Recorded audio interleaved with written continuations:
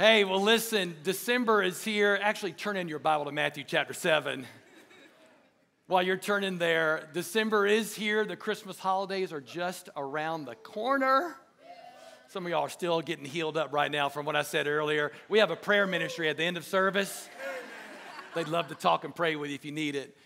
But 2024 is knocking at the door. And so let's finish this year strong. Amen?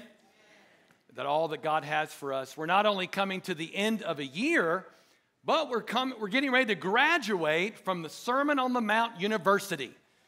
We've been on an intensive since February. Live, in person, not online schooling, every week live in this class that we've been going through, learning a deep dive. If you're first time here with us, we've been in a deep dive of the greatest sermon ever that Jesus preached some 2,000 years ago on a hill surrounded by tons of people. And we've been just going through it, verse by verse, line by line. It's found in Matthew 5, 6, and 7. And here's my encouragement to us today as we have the final teaching on this. We got a couple of special services coming up for the next 2 weeks that's going to be under the umbrella of Sermon on the Mount. But today's the last final live teaching on the Sermon on the Mount. And here's my encouragement to all of us. I would encourage you to read the Sermon on the Mount at least once a year. And see what the Holy Spirit shows you, because we've learned a lot. Let me just do a real quick broad brush recap, and I mean real quick.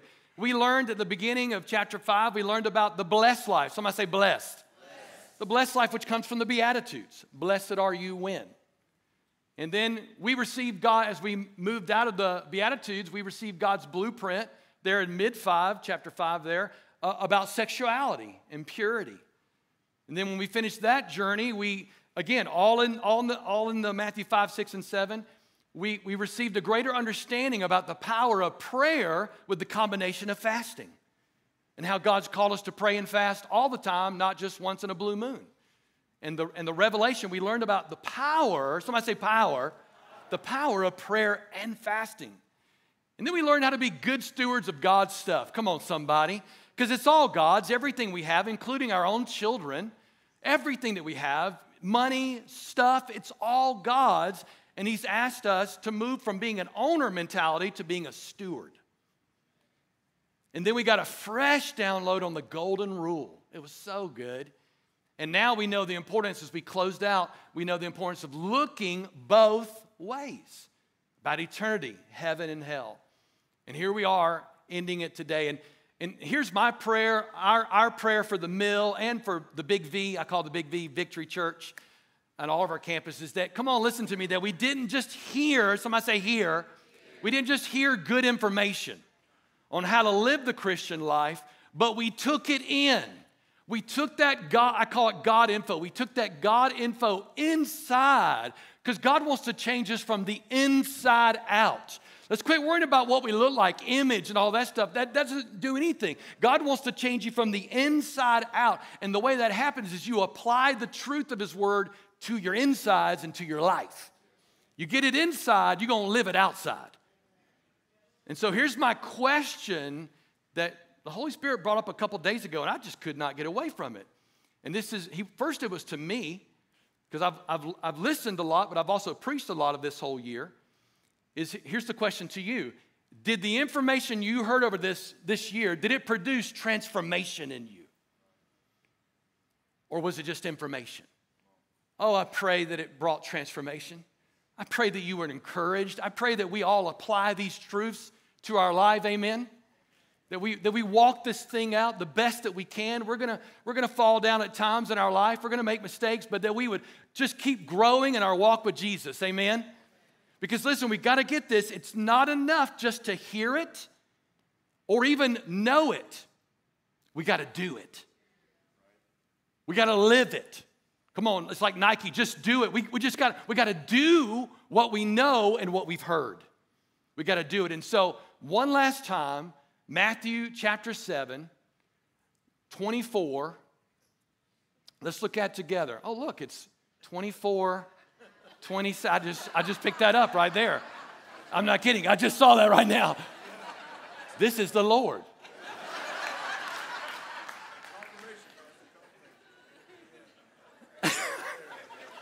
I'm sorry, guys. No, I'm not. But Let's look at it together. Come on. Can we read this together? Let's go through it. Here we go. 1, 2, 3. Therefore, everyone who hears these words of mine and puts them into practice is like a wise man who built his house on the rock.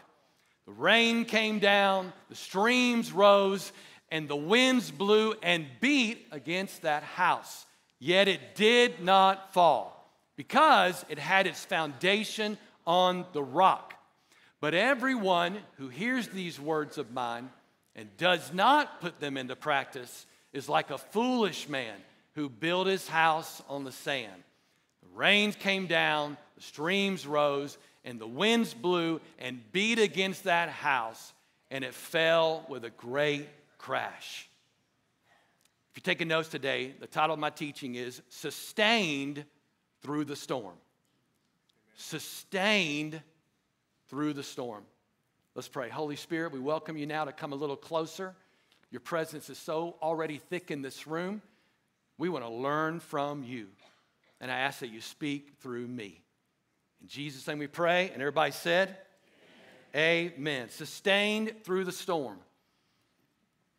The reality is all of us, you, me, everyone in this room, and those who are watching us online now and later, we're all going to go through storms. It's unavoidable. But when we build our lives on Jesus as our foundation, listen to me, it's very important, and live his way. Don't just build it, you got to live it, you got to do it. When we build our lives on the foundation of the rock who is unshakable, Jesus our foundation, and we live his way, the promise is that he will sustain us through very difficult times. Now we got to get the difference here because a lot of people don't think this way. Look right here on the screen. This is the main point of today. God does not promise to spare you from the storm. He promises to sustain you through the storm. God does not promise to spare you from the storm. The storm is coming.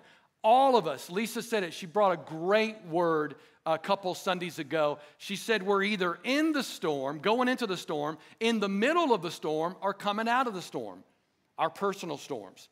There's also big storms that affect all of us. COVID was a big storm. It affected all of us in some fashion or form. All right? So you got your personal storms that we're fighting through, and then we got the big storms that hit us as a nation or as a state or as a people, as a church. But God wants to sustain you through the storm. He wants to get you to the other side, and he will in Jesus' name. Now listen, I know you're not going to want to hear what I'm about to say. My flesh don't like it either, but here's the truth. We will take a beating in this life because Jesus says, somebody's like, that goes against my doctrine, Pastor. No, listen to me. It's very important that we get this. Anyone tells you anything otherwise, it's actually not true. Because Jesus said himself, the winds will blow and beat against that house. Who's that house? You and me. So, 52 years young, 27 years married, we've gone through some storms. And they hurt. And there were times my knees buckled. And if it wasn't for the grace of God and the people of God, I wouldn't be standing on the platform today. So I'm telling you, the storms are brutal. They're brutal. And Jesus gave us this warning. Lisa called it, I love the language, a cheat code. Hey, I'm trying to prepare you. The storms are coming.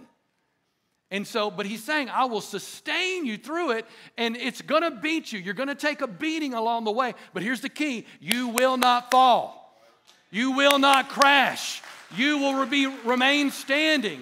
Come on, you might just take that beating here and there, but the Lord will be propping you up. Because when you live God's way and you literally have your life built on the rock, the Word of God, He will sustain you. Y'all know me, I'm a dictionary guy, so let me give you the definition of sustain. Look it up later. I would encourage you to go there. It was very interesting. I'm just going to give you the top 3 parts of the dictionary meaning.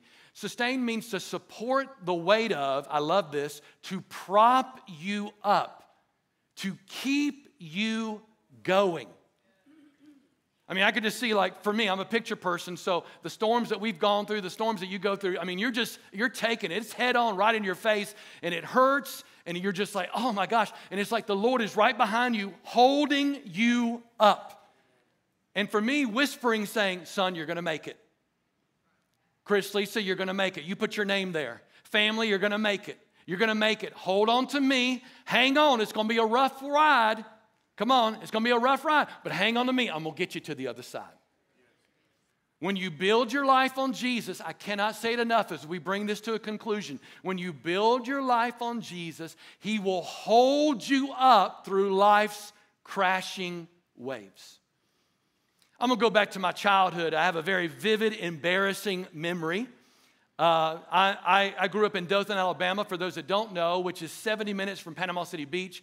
So as a kid, we went to the beach all the time. My dad would get up on a Saturday morning, and he said, I'm not going to work today. He was the owner, and he'd just say, I'm not going to go to work today. I'm taking my family to the beach. So we'd even go for a day trip, just play and hang out. And something you do as a kid and even as an adult is you like to fight those crashing waves and see if you can stand. Anybody done that before? You're just fighting if it's all you can. And I mean, you get knocked down, you get back up. And sometimes you find yourself even being moved. You're trying to stand still, but you're moved. And all of a sudden, hey, why is the condo way over there? Just the current and the waves just hitting you. And I remember one time I was out there with my dad and we're just running around. It was one of those gray, cloudy days, kind of like today. And I mean, the waves were really strong.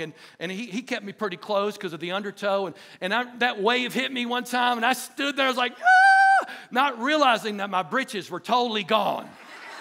I'm just like, ah! And my dad's over there, grabs the thing. I mean, it hit me. Come on, sometimes the waves will hit you and you don't know what's going on. I'm just like I conquered that wave. Oh my gosh, went underwater real quick. I'm telling you, listen, thank God my dad was right there. But we gotta recognize and understand this. The waves they're not only coming, they're going to hit you. The storms are here, and listen, as this is what we're going to dive in today. There are greater, darker, more violent storms coming. And I know that's not encouraging, but I'm telling you the truth. But we will make it through, church. We will make it through. You will make it through. If you cling on to Jesus, live in His Word, and listen to me, and live His way. That's the key. I don't know what you were told when you became a Christian, but it's not all rainbows and Skittles and Lucky Charms. All right? It's not a problem-free life. You make Jesus Lord, and everything's going to be great. Yes, inside, but there will be tough times that we go through. Actually, Jesus said it like this: in this world, you will have tribulation. That's the actual word. I know we don't like that word. It's like, ooh. But then He said, but be of good cheer.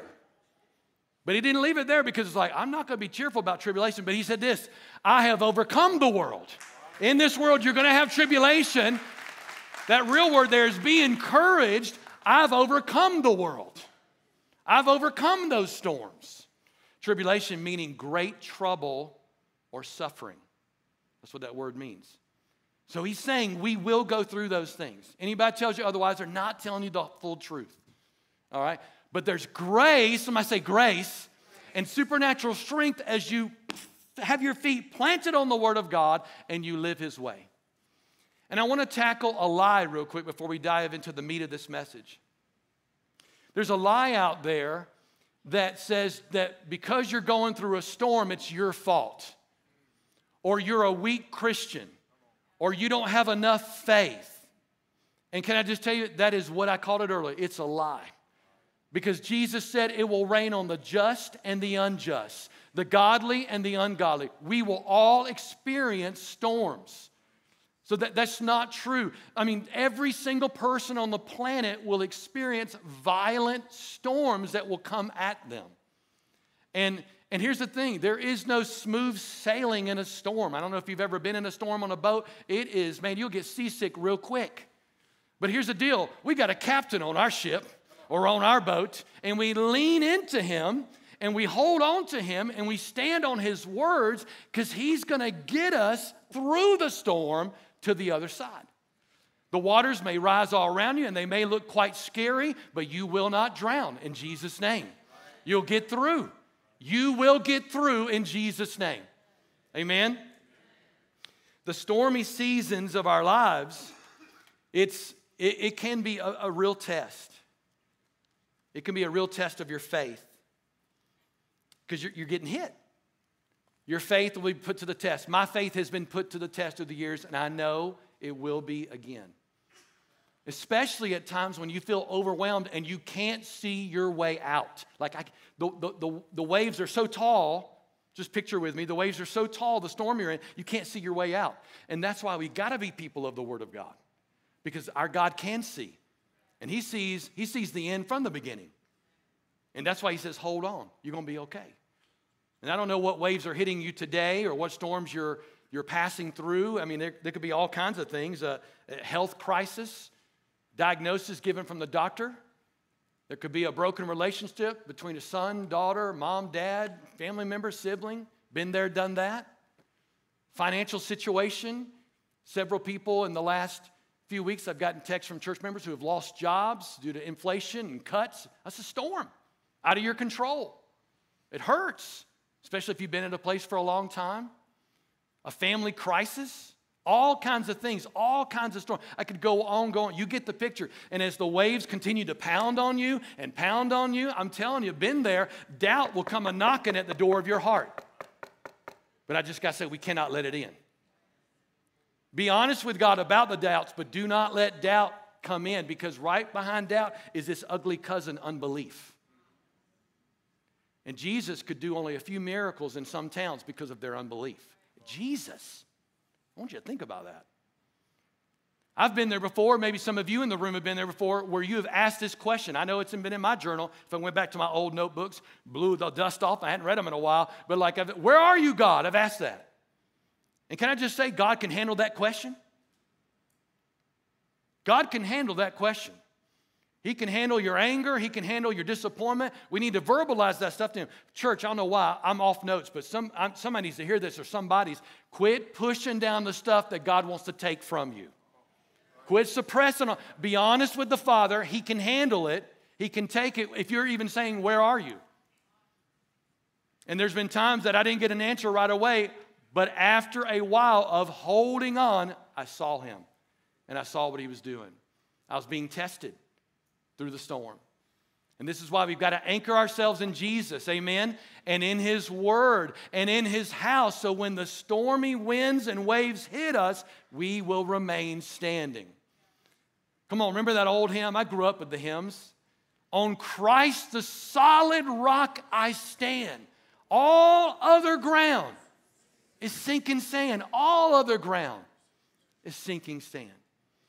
I want to go back to the house for a second. You got to literally build your life on Jesus and His Word and live His way, but you need to also be planted in His house. And this is why, if you're a first-time guest, as Pastor Chad honored you guys earlier, man, we're glad you're here. If not here, find a place that you can call home and plant yourself there. Because you need the body of Christ, and the body of Christ needs you. We need people to lift up our arms. People that have already gone through the storm. They may have their own storm, but they are there with you, holding up your arms in the Spirit as you go through your own personal storm. A lot of you know this, and I'm not gonna park there, but Lisa and I went through a very demonic, dark storm 16 years ago. Now, this is one of many, and I think I could write a book like, Why Me, Lord? You know, and the storms. But God was doing some deep stuff in my life. And 16 years ago, I went to a normal Monday night elder meeting, like every Monday night. And again, I've told this story, so I'm not going to dive into the details of it, but I do want to highlight something about the family that you and I need. And come to find out, at the end of the elder meeting, they skipped me. I was going to give a report. I was the youth pastor at the time. God was moving and grooving and doing awesome things. And these two elders of this 10-man room began throwing out false accusations about me. And I'm just sitting there taking it like, at first I thought it was a joke. And then I realized, no, they're being real. And one of the many crazy accusations that I was teaching young people astrology, and I'm literally sitting in the chair like, what? What are we talking about? I'm a pretty emotional guy. I began weeping because I had never experienced anything like this in my life. By the end of that meeting, I was fired over false accusations, none of them true.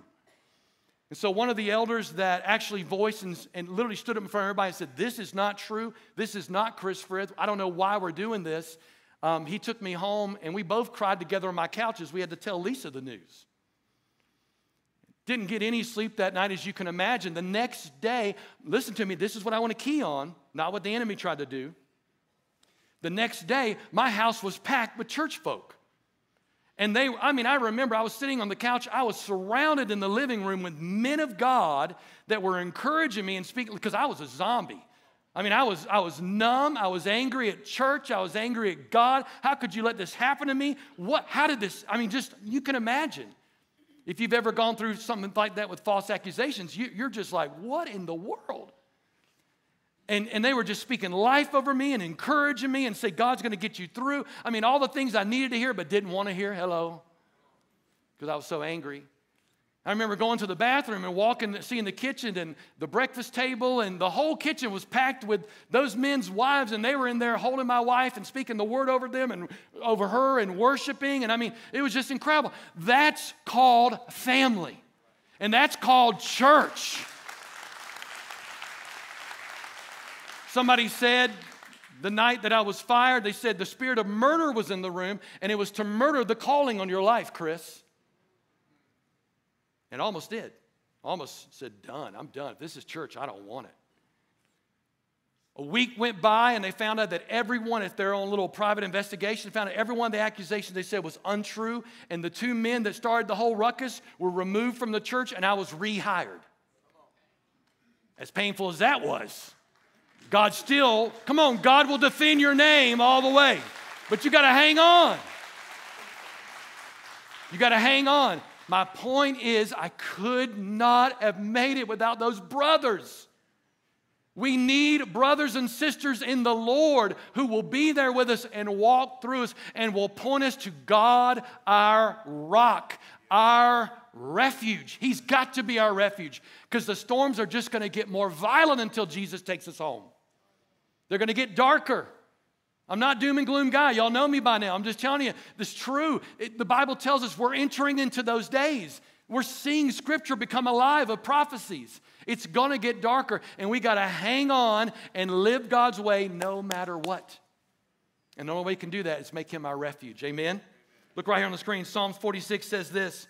God, you're such, I love this. Somebody needs to hear this. God is safe, people. He's safe. He's the only one that's safe. God, you're such a safe and powerful place to find refuge. You're a proven help in time of trouble. He has proved Himself over and over again. He is more than enough. Come on, somebody. More than enough and always available whenever I need you. So we will never, we will never fear, even if every structure of support were to crumble away. We will not fear even when the earth quakes and shakes, moving mountains are cast into the sea. Look at this, for the raging roar, and it is loud at times, of stormy winds and crashing waves, come on, say this with me, cannot erode our faith in you. I'll say that last part again. The stormy winds, those stormy, violent winds, and the crashing waves cannot erode our faith in you, Jesus. I want us to take a look at a person who went through some serious stormy trials. If you have your Bible, now go back actually to Daniel 1. Daniel 1. We're going to take a look at this. Daniel, man, he went through some stuff. And I'm going to make 3 stories along with 3 tests that you and I are either going to go through or have gone through, or they're coming. 3 tests, because we're graduating today from the Sermon on the Mount, but we got to understand we are in this world and we are constantly going to hit by these storms and the trials that we'll go through, and we're going to pass every trial and every test. Amen? Man, he went through some stormy stuff along with him and his 3 friends. And he came out every time, or they came out every time better, stronger, and greater on the other side of the storm. How did Daniel and the three Jewish boys, how did they do that? It's because they built their life on God and they lived God's way. So we're going to take a few minutes and learn from Daniel. Now, let me just preface this by saying this. Probably about a month ago, I think it was, Pastor Johnson spoke on Daniel. And when we, as campus pastors, got together, we get together every week and pray, especially when there's live preaching. And we just said, you know what? Those 3 tests that you gave those young people, we need to give it to the whole church. So the 3 tests that he highlighted to our young people, this is going to come from me, but those 3 tests we're going to look at together because the whole church needs to hear this, all right? This is very important. Now, before we read Daniel 1, let me give you quick backstory and backdrop. Due to Israel's constant rebellion against the Father, the Lord allowed, listen to that word, allowed Babylon, which was the ruling empire and the state of that time of the world, they were the powerhouse, to come invade and destroy Jerusalem. I mean, the big walls burned to the ground. The temple destroyed. And they killed a whole bunch of people, especially the older ones, but they took the best and the brightest of the younger and took them into captivity. Daniel and the three that you know, they were with all those Jewish boys. And they took them into captivity, and listen to me, and they immediately enrolled them in the University of Babylon. And they did that to change them. They enrolled them in the University of Babylon and gave them all the culture of Babylon, because here was the plan. I want you to train them and teach them in 3 years of the Babylonian culture, and at the end of year 3, they will start working for the king. Now, Babylon was not only a city and a huge empire, it was a wicked society full of sexual immorality, astrology, magic, and false gods, many false gods. And they were literally being bombarded with that every day like they were in school. Things were put before their eyes and even their stomachs, everything. They were trying to change them so much, listen to me, that they even changed their names so they would not remember who they used to be. So Daniel became Belshazzar. Let me make sure I get this right. And the three boys, which their original names, their Jewish names, their God-given names, were Mishael, Hananiah, and Azariah. And they became, their Babylonian names became Meshach, come on, Shadrach, and Abednego. So that's what's going on. That's the backstory. And let me just pause before we read this, because you may not realize this, church, but we're all enrolled in that same university. Somebody asked recently, they were reading the book of Revelation. We're going to be doing a study on the book of Revelation next year. Somebody said, is America Babylon? No, America's not, but the spirit of Babylon operates in America. It is a demonic spirit. The spirit of Babylon is active more than I've ever seen it in my 52 years. It is in your face like nobody's business. It operates through nations. It operates through governments. Remember what it is. It's an antichrist spirit. It operates through false religions. It operates through individuals. It is antichrist in nature. I can't stress it enough. And it works completely in opposition to God and His ways. And these are some of the storms that we're starting to see in front of our eyes. And the more violent ones that are coming. Are you with me at 11 a.m.? Our faith, if not already, is about to be put to the test. And that's why we've got to make sure that our lives are firmly planted on the rock of Jesus and we're living His way the best we can. So that we can be sustained through the dark, violent storms that are coming. So I'm going to give you 3 tests, as I said earlier, all right? That we're in this school of Babylon. But listen to me, this is important. I should have said this earlier. We may be in the school of Babylon, but we are not of it. We may be living in this world, but we are not of this world. We are aliens, strangers passing through. I'm a blood-bought son of the King. So I may be in the system, but the system is not in me, in Jesus' name. Amen? So I'm in the school. I live here. And I'm going to do everything I can. I say we. Somebody say we. We're going to advance the kingdom of God while we live literally around Babylon. The first test in Babylon is this. Are you going to live like Babylon? The first trial, first test. I could give you more than 3, but we tried to sum it down to 3. Are you going to live like Babylon? Let me ask you a question that I just got asked over the weekend by the Holy Spirit. What do you do when you're trying to live godly, but everything and everyone around you is telling you to do the opposite? What do you do when you're trying to be a godly businessman? You're trying to be a godly husband or wife. When you're trying to raise a godly family, what do you do when you see everything around you that is ungodly? What do you do? It would be easier just to go with the crowd. And so Daniel, as I already said, bombarded by Babylonian culture for 3 years. And somewhere early on, one of the things he was bombarded with, he and the three, they were bombarded with a daily ration of all kinds of food and wine. It was Babylonian cooking. And, and much like grandma's, I guarantee you it was probably good stuff. That filet mignon wrapped in bacon was probably staring Daniel in the face. That's my favorite, by the way. And it looked good and it smelled good, but it went against Jewish faith. But listen to me, it wasn't about the food, it was about the obedience.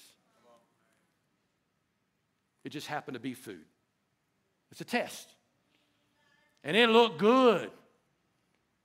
And so Daniel, as good as that filet mignon wrapped in bacon looked, Daniel said, not going to do it. I can't do it. Knowing that it could get him killed. Even his officer that was over them was like, man, you're going to get me killed. But God had been clear with Daniel and the boys of how he wants people to live and what to eat and what not to eat.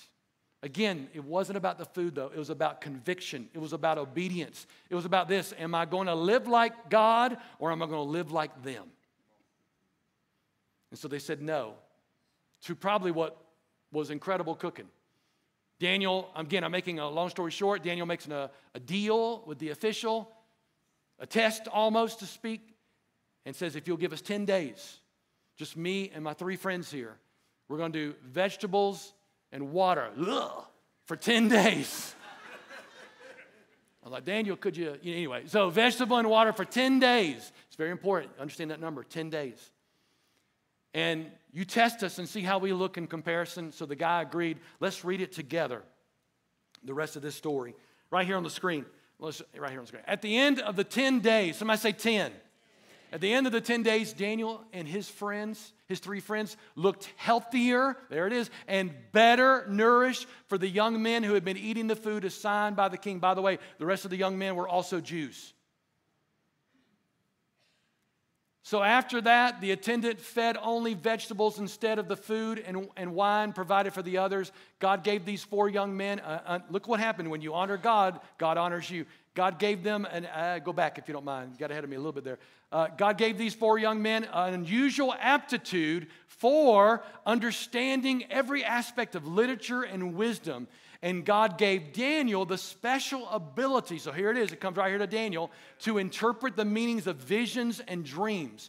When the training period ordered by the king was completed, the chief of staff brought all the young men. Can you see it? They're all lined up in front of the king. To the king Nebuchadnezzar. The king talked with them, and no one impressed him much as Daniel and Hananiah, Mishael, and Azariah. So they entered the royal service. Whenever the king consulted them in any matter requiring wisdom and balanced judgment, look at this, he found them 10 times more capable than any of the demonic magicians and enchanters in the entire kingdom. Why? Because God's kingdom is always greater than the devil's kingdom. Amen? And that's true, but the way it happened out loud for everyone is Daniel and the 3 men honored the Lord. They passed the test. And better was on the other side of the storm. Daniel and his 3 friends, they knew this. They knew that God, how God had called them to live. And listen, so they chose to disobey Babylon and not disobey God. Again, I can hear Daniel saying, I might be in your system, I'm enrolled in your university, but I'm not going to live that way.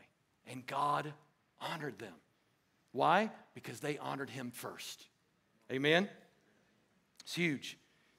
So the second test in Babylon, so the first, I'm sorry, I didn't get to give you the answer. So the first test, are you going to live like Babylon? The first answer in Babylon following that question is, come on, say it with me, I will not compromise. Let that get in your spirit. Can we say that again? We're going to live this way. Come on, in Jesus' name. So we're going to be asked all the time, hey, just go along with the flow. Just go along with the flow. Be like everybody else. Are you going to live like Babylon? Here's our answer. 1, 2, 3. I will not compromise. In Jesus' name and by his strength. Amen? The second test in Babylon, that question, is are you going to bow to Babylon's beliefs? Are you going to bow? Somebody say bow. Are you going to bow to Babylon's beliefs? Listen, there are storms coming that we see. We see them coming, and we prepare. But then there are other storms that they come out of nowhere. Anybody know what I'm talking about? The story I just told you about my life 16 years ago, that came out of nowhere. I didn't sense anything coming. I didn't know about it. I didn't hear about anything. It came out of nowhere.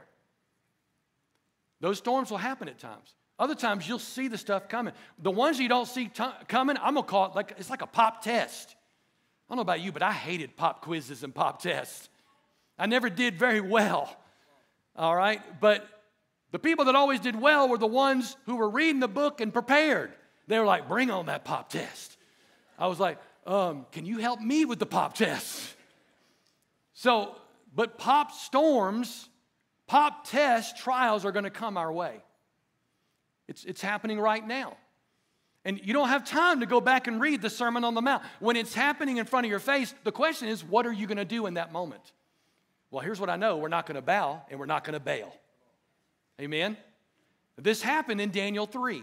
And Lisa did such a great job talking about it. We're going to look at the result of what she talked about, where the king of Babylon had this crazy, selfish idea to build up this 90-foot statue, 90-foot statue of gold. And here's the crazy idea with it. When the music plays, everybody is going to bow and worship this statue. And by the way, if you don't do it, you're going to die a miserable death in a fiery furnace. And so the music plays, the whole nation drops to their knees, including a lot of Jews, except for 3 young Hebrew men, Shadrach, Meshach, and Abednego. Somebody's like, where was Daniel? I think he was on sabbatical. I don't know where. I'm going to ask the Lord. I'm going to ask Daniel, where were you? You know, I know he wasn't bowing, but he might have been on vacation. And the king is furious when they go rat these 3 boys out. He is ticked off. The Bible says, one translation said he was irate. So he calls those 3 young men, Meshach, Shadrach, and Abednego, in front of him and says, right now, I demand that you worship this statue. And they're very honoring in what they say to him, but they basically refuse. And I mean, Meshach, Shadrach, they do not bow. We will not worship that statue you set up. We will only worship God. They refuse to bow, knowing that they're probably going to die. And they even said, God will protect us, but if he doesn't, we'd rather go down and die in that furnace than bow to that stinking statue. Because they knew God had their future. God has you. Listen, there are people, I didn't say this tonight, I wish I would have thought about it. There are people today dying for their faith. We're so blessed as in this country. But church, I'm just going to tell you, it's not always going to be this way. I'm sorry. And we've got to build ourselves now for what is going to come. And that just grabs and hurts my heart as a daddy. But I'm raising my kids the best I can and trying to lead this church the best we can so that we will stand through the stormy trials that are coming. In Jesus' name, amen? Nebuchadnezzar, just like the devil, is livid. The Bible says his face contorted. He became like the Hulk, and he orders the furnace 7 times hotter than normal, killing all the soldiers trying to throw in the tide boys. He just throws them in. And let's look how God sustained them. You still here? Amen. Let's look at it together. But, right on the screen, but suddenly, come on, suddenly, they're in the fire. I mean, this had to be crazy, guys. I know some of us have heard this story since we were kids, but may the reality of this become new in your mind. But suddenly Nebuchadnezzar jumped up in amazement and exclaimed to his advisors, hey, whoa, didn't we tie up 3 men and throw them into the furnace? Yes, I can see them all nervous. Yes, Your Majesty, we certainly did, they replied. Look, Nebuchadnezzar shouted, I see 4 men unbound. Now look at this, walking around in the fire. It's like everything's burning. Yeah, just walking around. Man, that looks so painful. You know that, but they're not being burned, they're not being hurt at all. Unharmed. And the fourth looks like a god. Now, we don't know what is happening right here besides we know that's Jesus, but we don't know what he's seeing. But in my mind, something's got to be different about this fourth one. He's got to be glowing with the glow of heaven, all right? And look right here. Then Nebuchadnezzar came as close as he could to the door of the flaming furnace and shouted, Shadrach, Meshach, Abednego, servants, look at this. His language has totally changed. Servants of the Most High God. Come on, when you stand for God, you're going to change other people's lives. Servants of the Most High God. Come out. Come out here. Come here. So Shadrach, Meshach, and Abednego stepped out of the fire, and you would have thought like their clothes have been like smoking a little bit, their hair a little fringy. Look at this. The officers, the officials, the governors, the advisors, they crowd around them. I can imagine all the animals crowd. I mean, everybody's like, what the heck is going on? The crowd around them and saw that the fire had not even touched them. Supernaturally protected from the flame. Talking about a shield, a force field. A heavenly force field around them. Not a hair, not one hair. Not a hair on their heads was singed, and their clothing was not scorched. They didn't even smell of smoke. Come on, that's our God.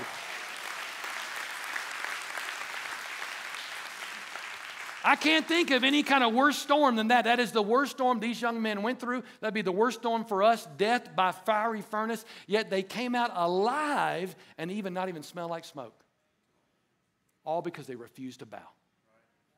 But I remind you, there are still people that die every day for Christ. And that's why they said, even if the Lord doesn't protect us, we will not bow. Let's get personal for a moment. What are you bowing to today? I first got asked this a couple days ago as we've been studying.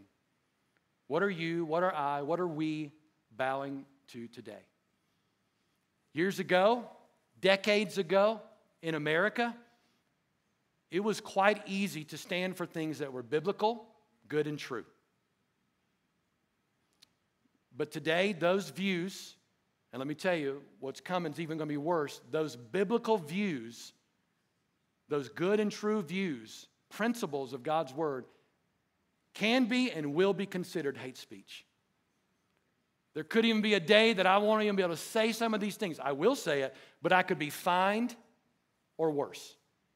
Just like everything else around the world. Hate speech, he's fined. What used to be widely accepted, church, is now widely rejected. I'm looking over the span of time over the last 6 decades. The winds of society, listen to me, the winds of society used to be behind our backs, now it's hitting us hard in the face. We used to have the wind behind us. Christian nation, family, all the things that I could brag on about God. Now the very opposite of an antichrist spirit is hitting us in the face. Again, the culture of society, which is driven by the spirit of Babylon, straight from the pit of hell, tells us to bow down all the time. Give you just a few examples of, I could go on and go on, not want to waste your time. It tells us, listen to me, to bow down to any political agenda that is anti-God and anti-word. To bow down to those things. Abortion, LGBTQ plus, God loves every single person and wants to see every one of them saved. But those things, those whatever you want to call them, lifestyle choices and policies that could be one day forever in our nation, those goes against the Word of God.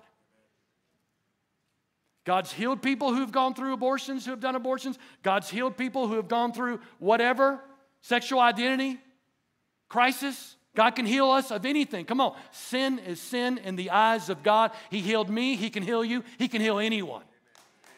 But we do not bow. We cannot bow to the idol of politics. We cannot bow to the god, mammon, spirit of money and materialism. We cannot bow to the spirit of perversion that is so rampant today. You're like, I don't bow to that. What are you looking at? Let's get real personal. Because when you don't bow or you say, no, I'd rather not, or I can't do that, you're called a hater. You could be called intolerant. You could be said that you're on the wrong side of history, and you'll be thrown right into the fiery furnace of rejection. And when it comes down to it, ultimately this, right here on the screens, ultimately we bow to whatever is on the throne of our hearts. So the question maybe should be this is where it all ends. Who or what is on the throne of your heart? Oh, I pray that it would be Jesus. Amen? Do you fear God or man? There's some people that bow to insecurity and fear of man. God delivered me from that years ago. Do we bow to God or do we bow to Babylon? Here's the answer to the second test before we move into the final test. I will not bow to the beliefs of Babylon. I will not bow. I will not compromise by the grace of God. I will not bow to the beliefs of Babylon. I'm not going to be in people's faces. I ain't going to be holding up a sign saying you're going to hell. I'm going to love you. I'm going to pray for you, but we may not agree. You may hate me for it. You may want to cancel me for it, but I'm going to love you anyway. I'm going to try to show the love of Jesus to you, just like Jesus loved people at their worst. Come on, Jesus talked to people that no one talked to and loved people that no one loved. But I'm going to believe God, and I'm not going to compromise by His grace, and I'm not going to bow to anything that has an antichrist spirit on it. If it goes against God's word, I'm only bowing to one God. His name is Jesus. Listen, I'm saying a lot of I because I'm the one preaching, but I pray that I becomes you. Because at the end of the day, it's going to be like Joshua when he was looking at all of Israel. As for me and my house, we're going to serve Jesus. We're going to serve the Lord. Amen? Third test. As we get ready to bring this to a close. The third test in Babylon, the University of Babylon. Are you going to leave God when life gets hard? There's a lot of people, the Bible says, are going to depart from the faith. Not in this room, in Jesus' name. You got to have something deep in you. I will not, by the grace of God, by being a man of God in the Word, by living God's way the best I can, even when I make mistakes, I will not depart from the faith. God, help me not depart from the faith. Amen? Daniel's an older man now. He's lived for the Lord. He's been favored by God. He just keeps being promoted. He probably thinks the storms are they're for the young people. He's proved himself more capable, the Bible says, than any other person. All the high officials, he's up there. God's promoted him so much that the king wants to make him number 2 to him. King Darius now. It's a different country, different empire, Persia. But out of jealousy, the other officials, man, they're trying to find fault with Daniel, and they can't find anything. They're looking to criticize. They can't even criticize him. They can't condemn him. The only thing, listen to me, the only thing they can pick Daniel's part of is they can pick at his faith. Come on, somebody, listen to me. May the only true accusation against us be that we love Jesus. Amen? That we live for Jesus. They're not going to say, oh, that gossiping church. They're not going to say, oh, he's one way here and he's another way at church. No, they'll have no room by the grace of God because we're living for God. That the only thing they can say is, well, they love Jesus. And for some reason, they're real kind to me. Oh, man, let it be. So these haters of Daniel, really out of jealousy, they go to the king. Another crazy idea. Like, what are these people thinking? Ridiculous. You can only pray to the king for 30 days. That's it. You can't pray to the false gods. You can't pray to God, Jehovah. You can only pray to the king for 30 days. And the king agrees to it. He's kind of talked into it. And the scriptures tell us that Daniel hears the decree. He hears it. And that's when he gives up. No. You know what he does? He does what he always does. He goes home, the scripture says, and he prays. And he thanks God. Knowing he could die. Because if you don't pray to King Darius, you're going to be thrown in the lion's den. But Daniel knows who really holds life and death. And so he prays to that one like he has, the Bible says, like he did every day.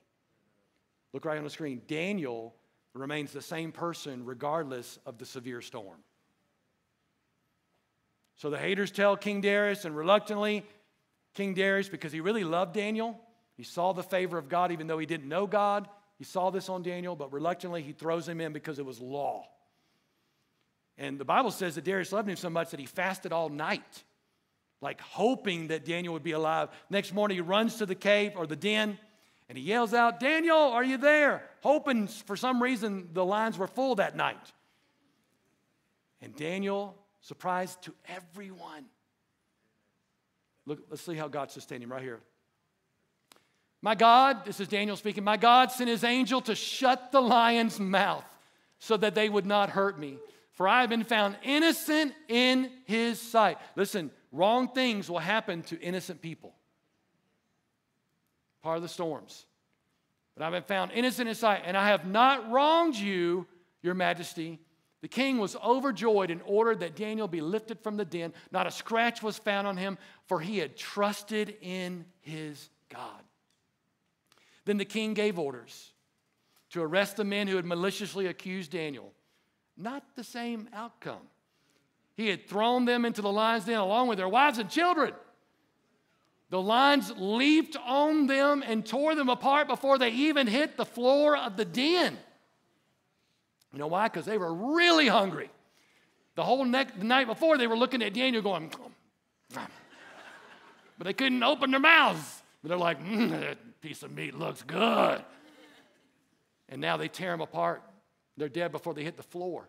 Then King Darius, and this is what blows me away, sent this message to the people of every race and nation and language throughout the world. Persia was running the world at that time. Peace and prosperity to you. I decree, look at this, talking about law. I decree that everyone throughout my kingdom should tremble with fear before the God of Daniel.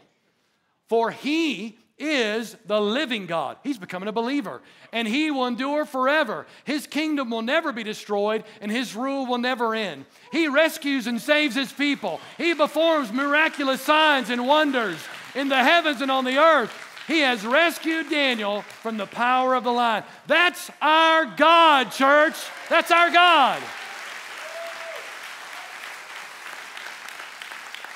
So the third answer in Babylon is this: I will live for God no matter what it costs.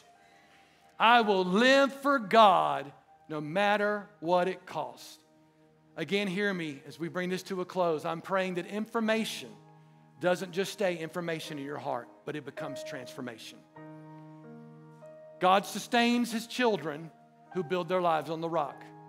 Family, please remember this truth. When you build your life on Jesus and you obey him the best that you can, no matter what violent storm comes your way, God will sustain you. God did not spare Daniel and the three from captivity. He sustained them through captivity.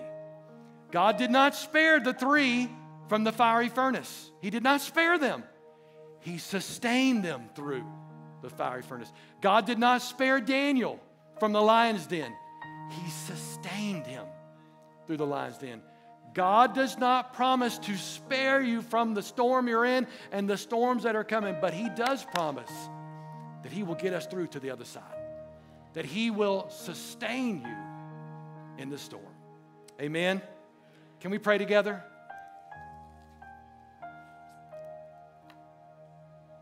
I pray in this moment with all of us, every head bowed, every eye closed.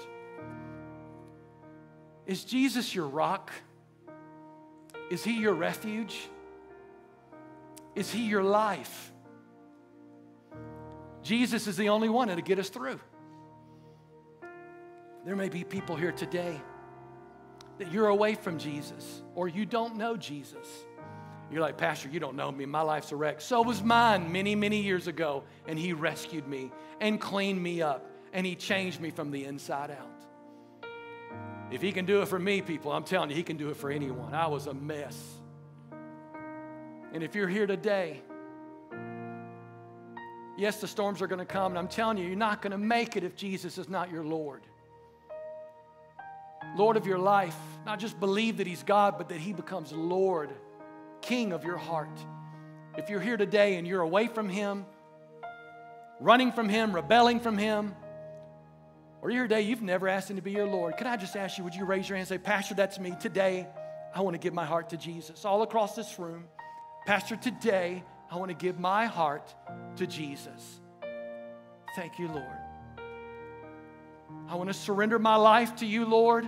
I'm tired of playing games. I'm tired of doing life my way. Today, I come back to you.